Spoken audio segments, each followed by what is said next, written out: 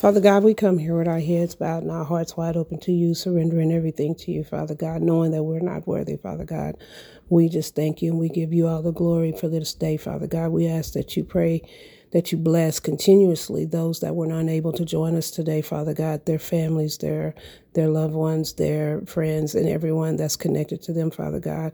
We ask that you change Sister Gloria's feeling some kind of way to feeling some kind of great way, Father God. We thank you for Sister McGee always being a woman of truth, Father God, and just continuing to pour her wisdom out on us, Father God. We thank you for Brother Harris, Brother Rodney, and Brother Chester, Father, these men that you've placed in front of us to lead us, Father God. There's no greater blessing than to have them. We thank you for Sister Chester, Father God, for being such a wonderful woman of God.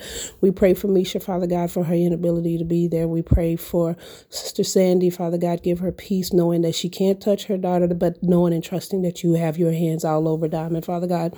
We pray for Sister Andrea, Father God, knowing that she's grieving today, Father God, and let her know that she's okay. We pray for Sister Misty, also, Father God, letting her know through her grief that we're still there for her as well, Father God.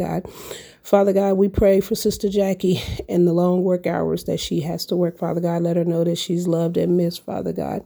And Sister Lynn, Father God, always having to work those late nights, Father God, and driving that bus, Father God, keep her safe, Father God. We just want to ask you, Father, just to lift the pastor up, Father God, lift every member of the church up, Father God, lift up every church that opens their doors and streams from you, for you, Father God, that they pierce a heart, Father God, so that it can become a raging waterfall of your love inside of them, Father God. We thank you for this, and we just love you and we lift you up. In Jesus Christ's name we pray. Amen.